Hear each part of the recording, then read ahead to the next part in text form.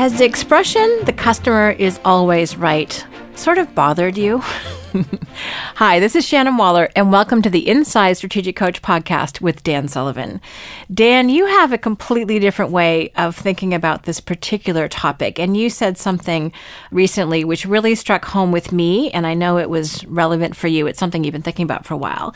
And what you've decided that if it's the right audience, the audience is always right. Mm-hmm. Can you talk a little bit more about that?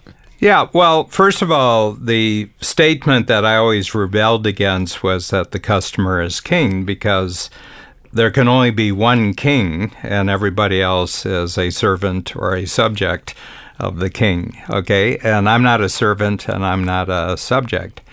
And that's just who I am. And I don't have kings in my life. I don't have monarchs in my life. I understand the principle, and I live a lot of the time during the year in Canada, and on our currency, the Queen of England is prominently featured on some of the bills. I think it's neat. I think the monarchy is neat. I've really spent a lot of time reading the history of the British monarch, especially over the last 100 years, and I think it's a really neat thing that the British have, but it wouldn't really matter to me whether somewhere in the politics of the country I live in, the Queen figures prominently. That doesn't bother me at all. But in terms of my day-to-day life and in terms of my interaction with customers and clients in the marketplace, I do not think about them of being king and always being right. The way I see my entrepreneurial clients who are in my Strategic Coach workshops, which is about 500, I have about 500 at the present level of where I am, is that the best of them are my partners, okay? Not all of them are my partners, but the best of them are my partners. And what I'm looking for is to constantly increase the number of clients that I'm coaching to the point that these are the only types of clients I have who are creative partners with me. And what I mean by that is that they're bringing in their ambitions into the workshop. They're bringing their skills into the workshop. And I'm bringing a long structure and process that's been developed personally for 45 years and organizationally for 30 years. And I want to see how combining what we've created in our growth and what they've created in their growth, how we can put these together to create entirely new ideas, new concepts, new thinking tools, new thinking structures and processes. So all the concepts, and I create basically a new workshop every 90 days and have, approaching 30 years right now. It'll be in November of this particular year. It'll be every quarter. That'll be 120 quarters. I've created a workshop that's at least 50% new material. And where does this material come from? It comes from a partnership that I have in every one of my workshops where I put out certain ideas, just perhaps writing it down on a whiteboard, smartboard. I use a thing called a smartboard, and I'll write down an idea. And I said, what do you think about this idea? Does this resonate with you at all? And I said, let's talk about some thoughts that come off of this thought. And they do that. And I'll see if the idea which I've come up with, oftentimes from a previous workshop, and I say, is this a foundation for something that's really going to be useful to everybody in the room? And then I'll work with them, and then maybe the next workshop, if it goes really well in the first workshop, I'll create a little thinking structure, a little form that they can just do in their workshop notes, and I'll just play with it. And if it keeps going, and I have about 10 workshops to work with in a quarter, by workshop 5, if this idea has gotten stronger, then this is going to be a major, major concept in the program. But if I'm not getting the creative partnership with the clients and they're not taking to it, it's dead. It's an interesting thought, but I'll know about that probably within the first half hour of conversation around the idea. So here's the thing. Just thinking on my own, the best I can be is 50% with a new idea. Okay, I have a lot of experience in creating concepts and tools, but the best that this can get me with a new idea is to the 50% line. The other 50% has to come from the creative response of the clients who are in the workshop. So I have the 10 Times Ambition program, and I also have a new program called the Game Changer program. And everybody in the Game Changer program, one of the criteria that got them is that they're tremendous creative partners when new ideas are being discussed. They have a lot of thoughts about this. They have a lot of input. They have examples. And they love the activity of creating new strategic coach ideas. Mm-hmm. As another coach, it's such a relief to recognize that your audience, the clients, are your partners in this. Because I think one of the big issues, and this is true for anyone who delivers content of any kind, is like, oh my gosh, did I get it right? And you're talking about sometimes before a new workshop, it's hard to sleep a little bit, both from excitement and whatever else, and recognizing that it's a co-created experience, which I think the most fulfilling experiences for all of us in business are those ones that are co-created. So I know I go in so calm now because I've had this thinking structure that I'm like, oh, I can't wait to see what they have to say, as opposed to I have to have all the answers, which is incredibly stressful. And how can we know what 25 or 30 or 50, in your case, people are thinking? You can't. So it's an amazing framework to go into thinking, okay, if it's the right audience, their input's going to be incredibly valuable and help me develop this idea. And if not, I'll know really quickly and come up with something else. Yeah. So there's two parts to the way we got started with this. The first one is that I mentioned that I reject the notion that the customer is king. They're not king, and they don't see themselves as kings. What they're looking for is creativity because it helps them. And as they see me, how I create new concepts in their workshop, they more and more utilize their best customers and clients to create the ideas and the new structures, processes, in some cases products, in some cases services that they are developing inside of their own business. So I'm role modeling how they can be just perpetually and increasingly creative in their own entrepreneurial career. We're doing this in this workshop, but they have their own, in quotation, workshops. And every time they meet with customers and clients, they should turn it into a creativity workshop. And hands down, if I get every one of our top entrepreneurs and strategic coach to identify who their favorite all-time customers and clients are, they all have this quality of being creative partners. Well, that's one of the points I want to really draw out here is it's the right audience is always right. And there's a big difference between the wrong audience, because we've all given presentations somewhere in our careers where it fell flat. You thought something was brilliant, and they didn't agree. That's happened to me. That's happened to you. So it's interesting. And I think instead of trashing our ideas, sometimes we have to think, okay, well, is it the right audience or not? Can you talk a little bit to that? Because that's a key thing and actually part of one of our upcoming quarterly books. Yeah, well, the thing about it, let's examine the word right, because we've taken care of monarch. So let's examine the word right. And it's right for me. The right audience is right for me. In other words, I'm looking for an audience where I'm just exploring a new idea, and the way they respond to me is really right for me because they're supplying the other 50%. I can't develop the idea unless I get their input. And the best of the strategic coach entrepreneurs, they're right in the pool with me. When I bring up the idea, they say, oh, that's really great. Oh, yeah. And then I'll try to get as many people involved, and I'll ask questions about what people have said. And, I have enough graphic capability that I can sketch out using arrows and circles and boxes and stars that I can actually give a graphic picture of how this idea actually works. And it's beautiful, and they're so excited. What I find is when we're in that process of actually creating a new idea and it really goes somewhere, okay, I have to tell you, my greatest skill is I know now within about 5-10 minutes that this has got life to it, or, nice try. But usually if the idea I put up there the first time is not exactly resonating with them, the conversation will actually uncover a much more resonant topic. So here it is. I've been saved enormous number of hours on my own trying to develop an idea. Within 10 minutes, I know, not quite right, but there's something that's come out in the conversation that's even better. And everybody in the room knows. All said, oh, man, wow, that was an insight. And I says, great. It's mine now.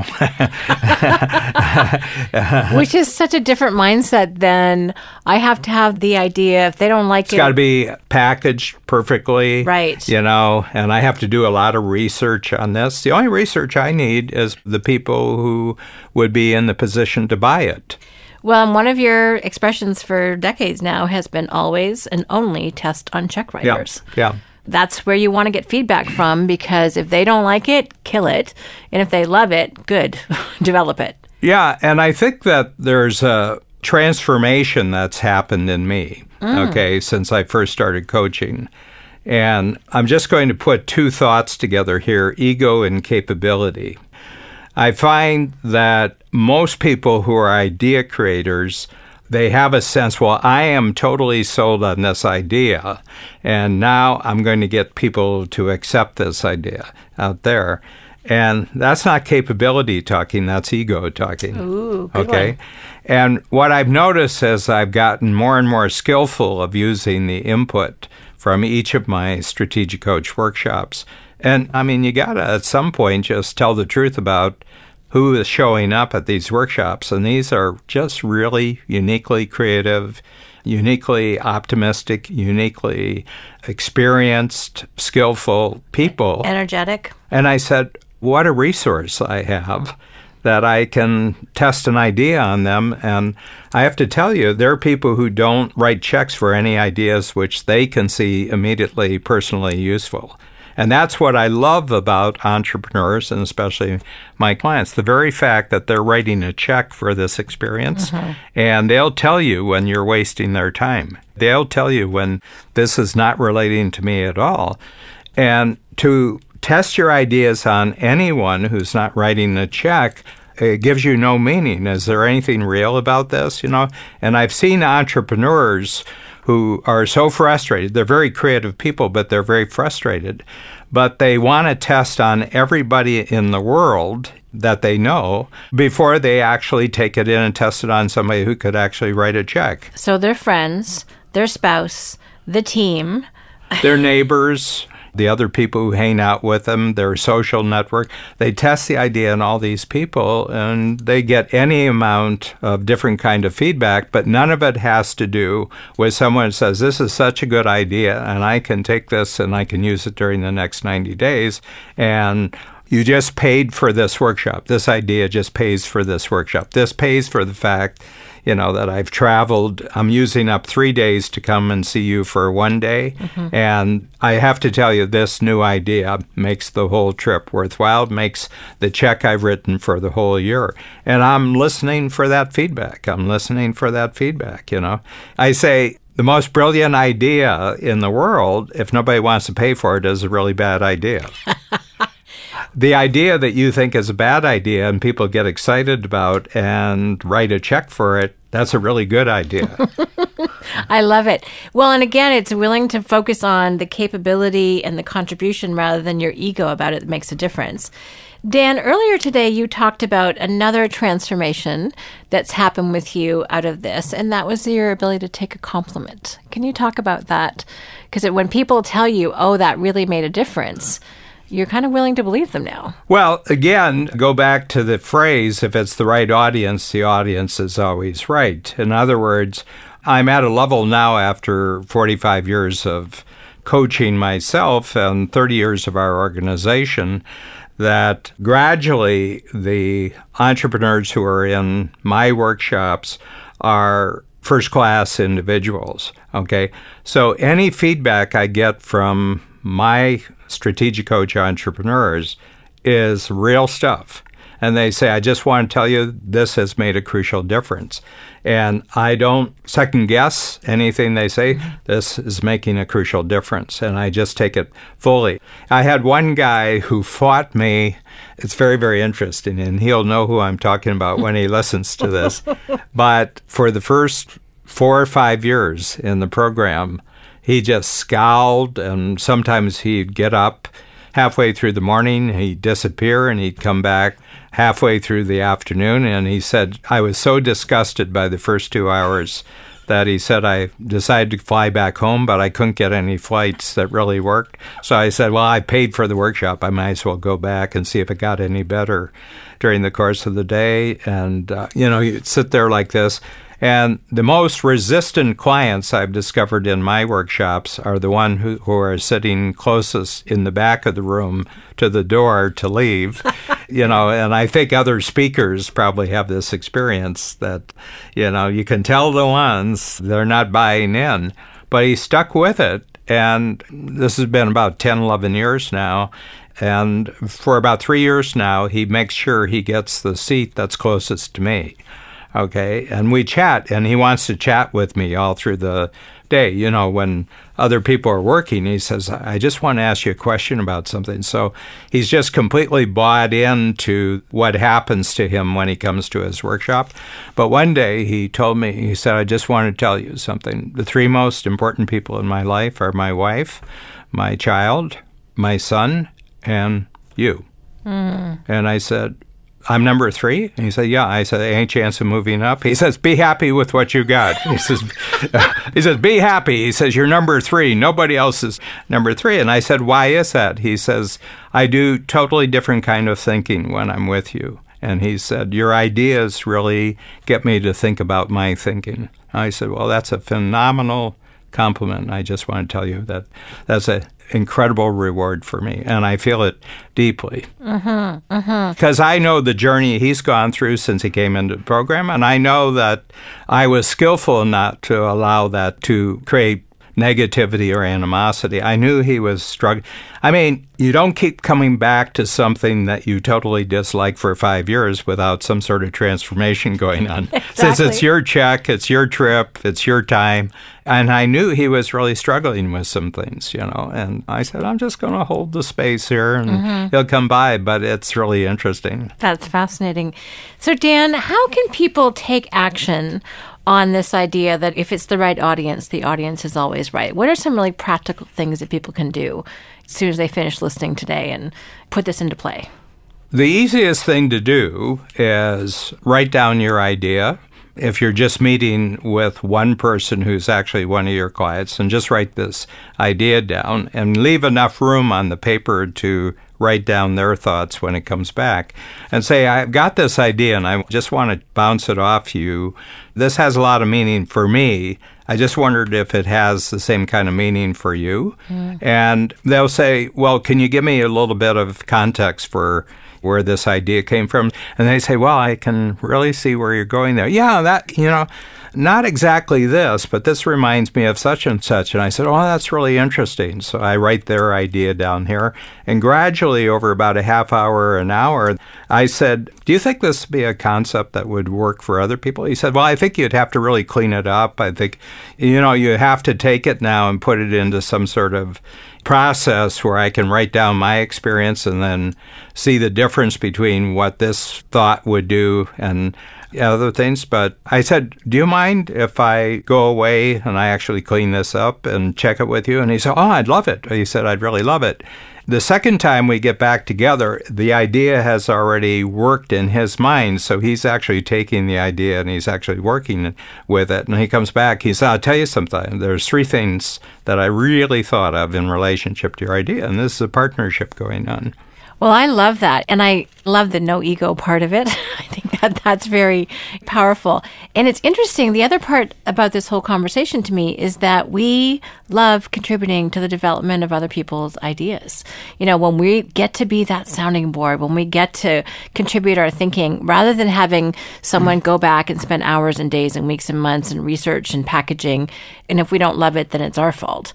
To actually be part of that development process is incredibly rewarding. So I think one of my takeaways from this conversation is like people really enjoy the process of co-creation of ideas and processes and systems and deliverables. So the more we include our right fit audience in this, the better it will be, the higher the buy-in. Marketing people know this.